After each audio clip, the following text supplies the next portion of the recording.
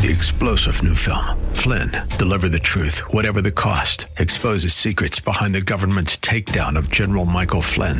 Flynn knew what the intel world had been up to. He ordered the first audit of the use of contractors. This set off alarm bells. He told the truth. He was the most dangerous person for Donald Trump to hire. They had to get rid of Flynn. Flynn, deliver the truth, whatever the cost. Available now. Watch it today. Go to salemnow.com. salemnow.com.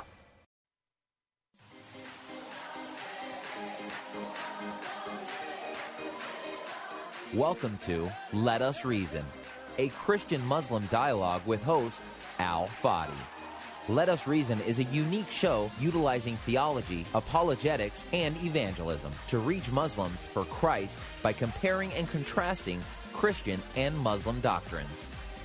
And now, your host, Al Fadi. The latest on those terror attacks that unfolded in Brussels, Belgium this morning at around 3 a.m. Eastern Time during their morning rush hour. This is the scene as it unfolded. Terrified passengers running for their lives at the airport. And this photo here shows the damage. At least 2 different attacks across the city this morning. And here's what we know right now. It is changing. At least 2 explosions hit that airport. Another rocked a metro station. At least 28 people now killed, dozens injured. All airport and public transportation in Brussels now shut down, and the terror level there raised to maximum, the highest. The U.S. Embassy is advising Americans in Brussels to shelter there in place. Alert levels raised here in New York as well, and other American cities. We have full coverage right now. We're going to begin with ABC's Alex Marquardt. He is on the scene at the Brussels airport with the latest. Good morning, Alex. Good morning, George. Dramatic scenes here at the Brussels-Zaventem Airport, one of the biggest international airports in Europe. This is the edge of the police perimeter. We've been told to stop here. Passengers talking about scenes of utter pandemonium inside. These 2 explosions, now one of which we understand was from a suicide bomber coming just after 8 o'clock at the peak of travel time. You can see here there have been thousands of people streaming out from this airport. Just now, a new wave of people with their bags, some clutching those airline blankets that we've all used. They have their bags with them. This is a calm scene here, but you can see their faces are drawn. They're very serious. There's a lot of confusion, people trying to figure out how to get away from the airport. There are buses lined up taking people away, but the people we spoke to inside describe much more dramatic scenes. We spoke to an eyewitness who was checking into the American Airlines counter when the first explosion went off, about 30 yards away from him. He thought that it took place closer to the Delta counter, and that's going to be one of the things that experts look into now, is whether anything specifically was targeted in the airport. But eyewitnesses talking about scenes of utter carnage, bodies on the floor, of debris everywhere, of ceiling tiles on the floor. Absolute chaos. Hey, Alex. The first explosion occurred at 8 a.m., the heart of the morning rush hour at Brussels-Zaventem Airport. Witnesses described the ceiling caving in and blood all over the departure hall. About 10 minutes later, a second blast, louder than the first, bringing down ceilings and rupturing pipes, water mixing with blood from the victims. We heard the explosion. The ceiling went down, so I dropped down on top of my girl, and then there was a second explosion. There was an American guy next to me. He took his girlfriend. We all dropped on the floor. At least 13 dead, the number of injured still being counted. Witnesses described it as a war zone. Air traffic control warned the planes circling in the air. There have been explosions in the terminal hall. That's why we don't allow any aircraft anymore.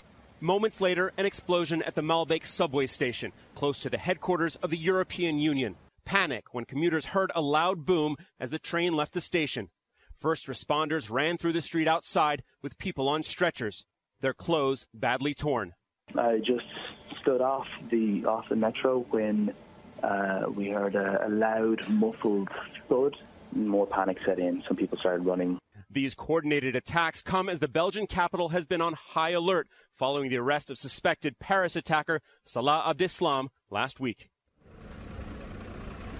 You can see now these buses pulling away with people inside, those travelers being taken away from the airport. After that attack at the metro station, the entire Brussels metro system has been shut down. We understand 15 people were killed in that attack, in addition to 13 here. That brings the death toll to close to 30. The entire public transit system across Brussels, including the airport, the metro, the buses, and the trains, has been shut down. European intelligence officials have been telling us for months it was not a question of if, but when the next terrorist attack would happen. George? Okay, Alex, thanks very much.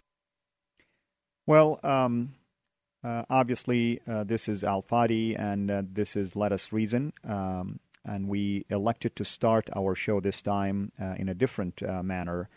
In fact, we were going through a series related to comparing the God of Islam to the God of the Bible, but in light of the terror attack that took place this week in Brussels, we've decided that we needed to at least shift our focus a little bit this week and next week on this particular attack and its significance, of course, in relationship to ISIS, and also what does the Quran, of course, teaches. We keep hearing this rhetoric that we have basically degraded and we're working on destroying ISIS, but attacks like this give us a glimpse on the fact that if indeed we are doing something related to degrading and destroying, then we have failed and failed miserably, unless we are willing now to acknowledge that the fight is not just a geographical fight, but rather there is an ideological fight. What I mean by that is we can go and fight ISIS in Iraq and in Syria and even in Libya, and maybe we'll be successful in eliminating basically the hive, basically, where they or the nest, where the heads are, the rulers, the decision makers are. But does that mean really the ideology is going to die off? And what I mean by that is this: we are still, I guess, in denial. Instead of calling it basically degrade and destroy, maybe we should call it deny and dismiss operation, because we're not grasping the fact that there is an ideology out there coming out of pages that Muslims, like these jihadis, yes, I acknowledge they're a minority out of the 1.5 billion Muslims in the world. And what I mean by a minority, we're talking 5, maybe 10%, still a substantial number. We're talking anywhere from 75 to 150 million who are willing really to push their devotion and zeal to its maximum limit. Some of those look at these pages, those imperatives, those commands that are found in the Quran and the teachings of the Prophet, and they will take them at face value, basically, and they will go and commit these acts. I mean, let me give you a glimpse, which we talked about this multiple times in the past, but, there is a value in repeating things. For instance, in the second chapter of the Quran, like right when you open the Quran, the first chapter is a short one called the opener. Starting from the pages of the second chapter, known as the chapter of the heifer or chapter of the cow, just number 2, basically, we get to verse number 191, and we read the following: and kill them wherever you find them.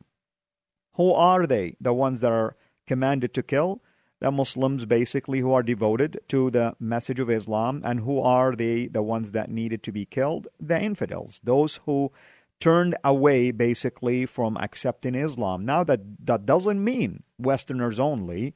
In those days, of course, it wasn't just stated against Westerners. Even if it is against Middle Easterns, by the way, Arabs who either reject the ideology of Islam and they will be labeled as hypocrites, or maybe Christians, or maybe even Arab Jews, or maybe just agnostics or atheists, or whatever the case it might be. This is why ISIS is not waging war, by the way, on the West only. They're waging war against even Saudi Arabia, who is, in the eyes of majority Muslims, is the heartland of Islam, the only probably country that utilizes Islam as its constitution. Sharia law is the basis for their law.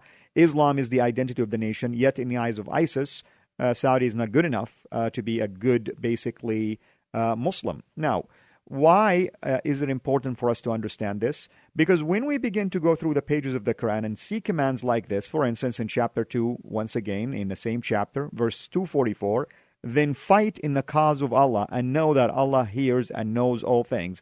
When you hear things like this, that the people who are willing to blow themselves up, suicide bombers, or willing to join the ranks of ISIS, willing to leave the comfort of their maybe homes, whether they're in the Middle East and in Canada, U.S., Europe, you name it, willing to leave all that behind, then you know that they are following a higher calling, and in their mind, this is what God asked him to do, because there is rewards that wait for them. And they also are in obedience to commands. In the same chapter, chapter 2, verse 216 says, fighting is prescribed for you. You see, there is a command here and a statement that the fighting is prescribed for the Muslims, basically, and therefore, yes, there is only a handful that are willing to carry this to its fullest extent, but even the Quran actually distinguishes between those Muslims who want to follow this command and that their rewards will be much greater, whether on earth or in heaven, and those who elect not to fight. And this, there lays basically the rub and the problem. Majority Muslims basically bear the responsibility of standing up and making a clear universal statement. We're not talking about one group and one individual. We're talking about universally, if Muslims truly are convinced that ISIS and the likes of ISIS do not really represent Islam and do not teach truth about Islam, and they do not interpret what the Quran says, then they ought to stand up universally, basically, united, and tell the world and ISIS why they're wrong in interpreting these verses and what's the purpose of these verses in the first place.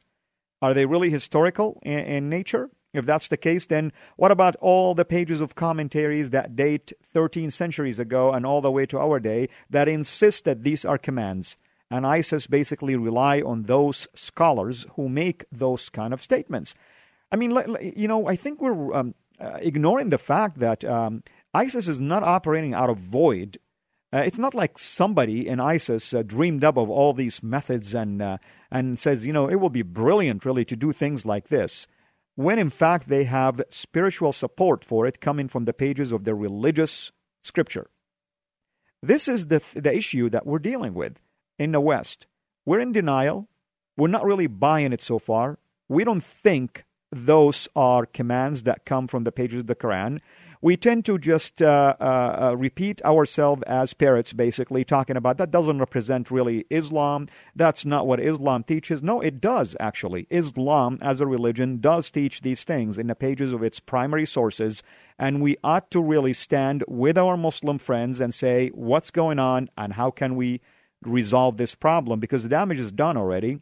And we're talking about next generation right now. Are we going to expose the next generation to the same kind of teachings? And now with the use of social media, it seems like they are more effective in recruiting from far away and more effective in creating sleeper cells and more effective in creating terror. Because this is really exactly what it says in the pages of the Quran. For instance, in chapter 3 of the Quran, verse 151, it says this, "Soon shall we cast terror into the hearts of the unbelievers."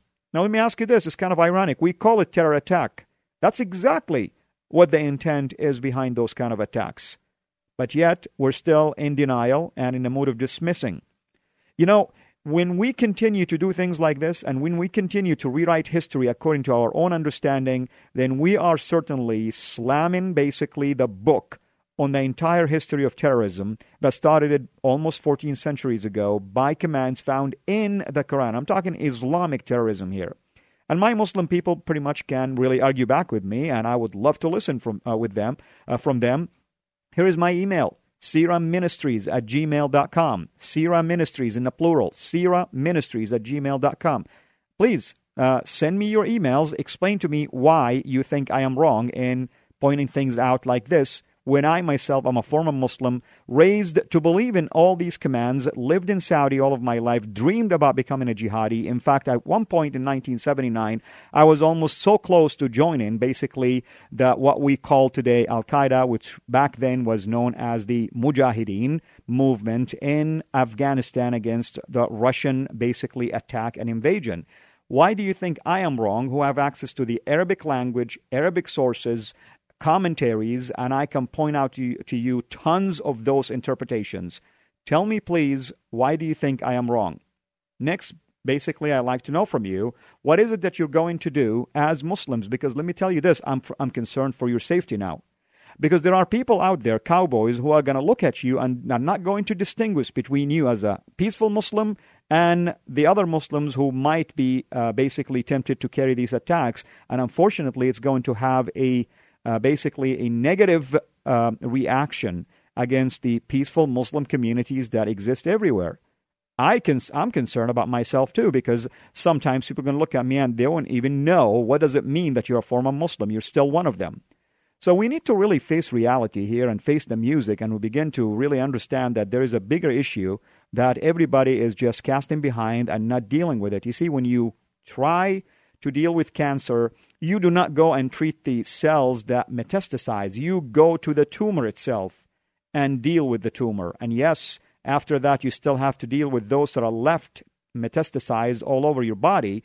But nevertheless, you have to eliminate the tumor. What I mean by the tumor here is the head. Abu Bakr al-Baghdadi, ISIS, basically in their headquarters right now, must be eliminated seriously. Not just by sending one missile here and one missile there. That doesn't work. Obviously, it's proven to us that it hasn't worked at all. We may have to really face reality and realize that we are defeated so far. Maybe we're not going to be willing to say this, but the reality is we're defeated because we're not eliminating the source of the problem. And on top of that, we still have to deal with the sleeper cells that are going to arise whenever there is an attack on their headquarters. But that's okay. Let's tighten our belts and deal with it because they need to come out. We need to really ignite their interest to gush out of their hiding places. The only way you do it is when you launch an attack against the headquarters. And then we know where they're at, and then we'll have to deal with it. And then from there, we have to really still cooperate now with other Muslim nations, and we need to deal with the issue of the teachings that are found in there, especially those that might impact new generation Muslims. Now, as believers, church, followers of Christ, we have an equally important responsibility. We really need to lay aside these kind of mediocre methods we call the insider movement, where we go and tell Muslims, please, just stay where you're at. We need to teach people the gospel of Christ that causes them to rise, basically, and face persecution in order for them to become the light for the church, for the hope for the people in the Middle East and among Muslim communities, that they need to hear the gospel and they need to know that some of their own are followers of Christ, because when they're hiding, nothing will happen. In fact, Jesus even mocked that. He says, what good's for light, basically, if you put it under the bushel? And that's exactly what methods like Insider Movement are doing. And if you think, basically, I'm making a comparison between what's going on in the Insider Movement, unfortunately, I'm going to have to say this. And yes, I may receive some criticism about this. Insider Movement enables things that are happening because Muslims are not seeing that the gospel is flourishing in their own areas, and that's the problem. This is why Jesus basically told us that unless we are willing to face persecution, just like the prophets before us and apostles faced it, unless we're willing to do this, our numbers will not be increased and our numbers will not be added to the church. That's the whole story of the book of Acts, by the way, that persecution is part of the movement. I just like to hear all the time that there is a Christ movement. I don't think so. I really don't think there's a Christ movement. Maybe there is a heretical movement, but that's about it. If we really have a Christ movement, we won't have half of the things that we're dealing with in the Middle East. At least there'll be something going on, some hope to draw the Muslims to this. But obviously we're ignoring it, and that's what happens. Now, let's go back again to other teachings found in the Quran. And the reason I'm raising this, because I want to emphasize to you that it's an ideological problem that we are dealing with. And here's, for instance, one other verse, chapter 4, verse 74. Let those fight in the way of Allah who sell the life of this world for the other. Whoso fight in the way of Allah, be he slain or be he victorious, on him we shall bestow a vast reward. Notice the martyrs receive horrendous amount of rewards, including 72 virgins waiting for them, and the list can go on and on and on. Forgiveness of sin and no judgment whatsoever, and straight to the highest level of heaven, which is called paradise. Well, before we close our show for today, I would like you also to listen to another video number 2, and then I'll make a quick comment, and next week we will continue with the same discussion. So far, CNN reports 34 people are dead after 3 explosions at the Brussels airport and a metro station. Leaders are calling this a terrorist attack carried out by suicide bombers. Moments ago, ISIS claimed responsibility for the bombings. These attacks are just days after law enforcement arrested a main suspect in the Paris, France attacks from last November in Brussels. And right now, the U.S. Embassy in Brussels is telling all Americans in Belgium to stay where they are and avoid public transportation. Now, we can confirm NBC News reports 3 Americans are injured after the attacks, but so far no Americans are dead. 10 on your side's Chris Horn is live in the newsroom with the latest details. Chris? Katie and Lex, the list of casualties has been growing steadily over the past several hours. The explosions occurred first at 8 a.m. Brussels time, and then another explosion that reportedly happened, get this, at 11 minutes after 9. Yes, at 9:11 Brussels time. Within the past 30 minutes, ISIS has claimed responsibility. A series of deadly explosions rocked the city of Brussels Tuesday morning, with 2 blasts at the airport killing several people, according to the public broadcaster RTBF. Witnesses told broadcaster RTL that at least one of the explosions occurred in the airport's departure hall. 8:15 this morning, I'd gone through security, 8:15 local time here. Suddenly, about 200 to 300 people went rushing away from the security checkpoint towards the gates. Authorities evacuated the airport, directing passengers onto the runways. They had us evacuate by foot on the airport tarmac, bringing us back towards the main building of the airport. A separate explosion, meanwhile, rocked a subway station in the suburb of Malbec, which is where European Union institutions are located. All metro stations have been shut down, according to the official Twitter account for the local transport agency. Additionally, all Eurostar trains to Brussels have been canceled, according to an announcement at the St. Pancras train station in London. And here are the latest numbers from these horrific attacks. CNN is quoting Belgian media that as many as 34 people were killed, another 187 wounded in 2 explosions at the Brussels airport, one at the city subway station. We just got in that the airport will remain closed for the next several days. Regarding the 2 airport bombings, U.S. officials say they believe one was a suicide bomber, the other was a suitcase bomb device. As you mentioned in the lead, these coordinated attacks come less than a week after authorities captured a prime suspect in the Paris bombings from November. President Obama said this morning these were outrageous attacks against innocent people. More from him in just a few moments.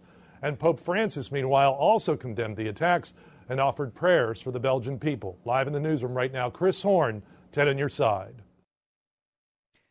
Well, our time is running out, basically. So I want to close by doing this. As believers, we really need to remember to pray now for the people of Brussels. We need to remember to pray for the people of Europe. We need to remember to pray for our Muslim friends. Everybody's terrified, I'm sure, at this moment. Everybody has their own thoughts. Everybody has their own ideas of how to protect or retaliate. But we ought to really act and behave as a church. And let me remind you, by the way, persecution is part of who we are, and we need to really realize that there is a greater calling, a higher calling for us as a church.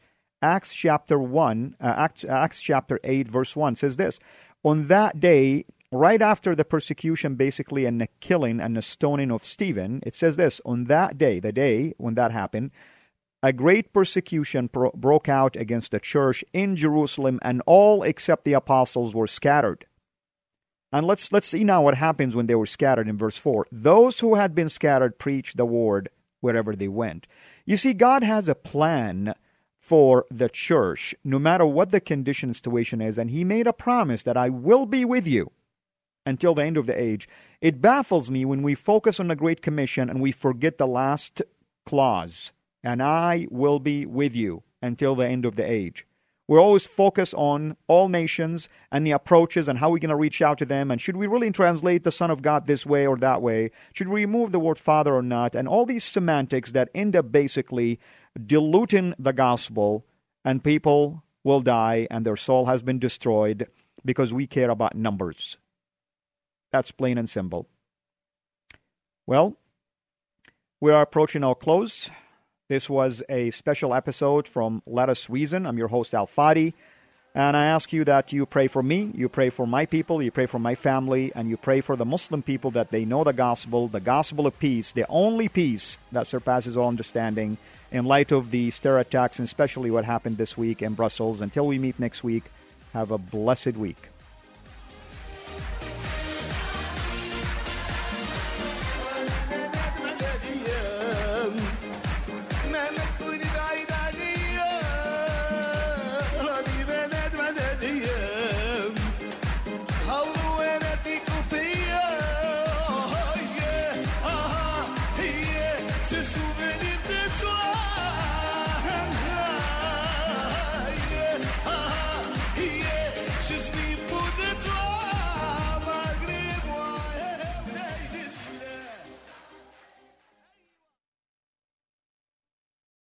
Three-star General Michael J. Flynn, head of the Pentagon Intelligence Agency, knew all the government's dirty secrets. He was one of the most respected generals in the military. Flynn knew what the intel world had been up to. He understood its funding. He ordered the first audit of the use of contractors. This set off alarm bells.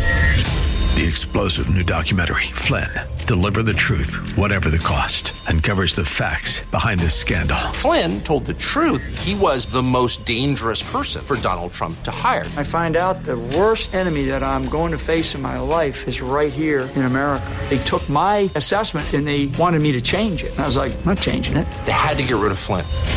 With in-depth interviews, archival footage, and never-before-seen personal records of the man behind the headlines. I just felt like I was drowning. Flynn, Deliver the Truth, Whatever the Cost. Available now. Watch it today. Go to salemnow.com. salemnow.com.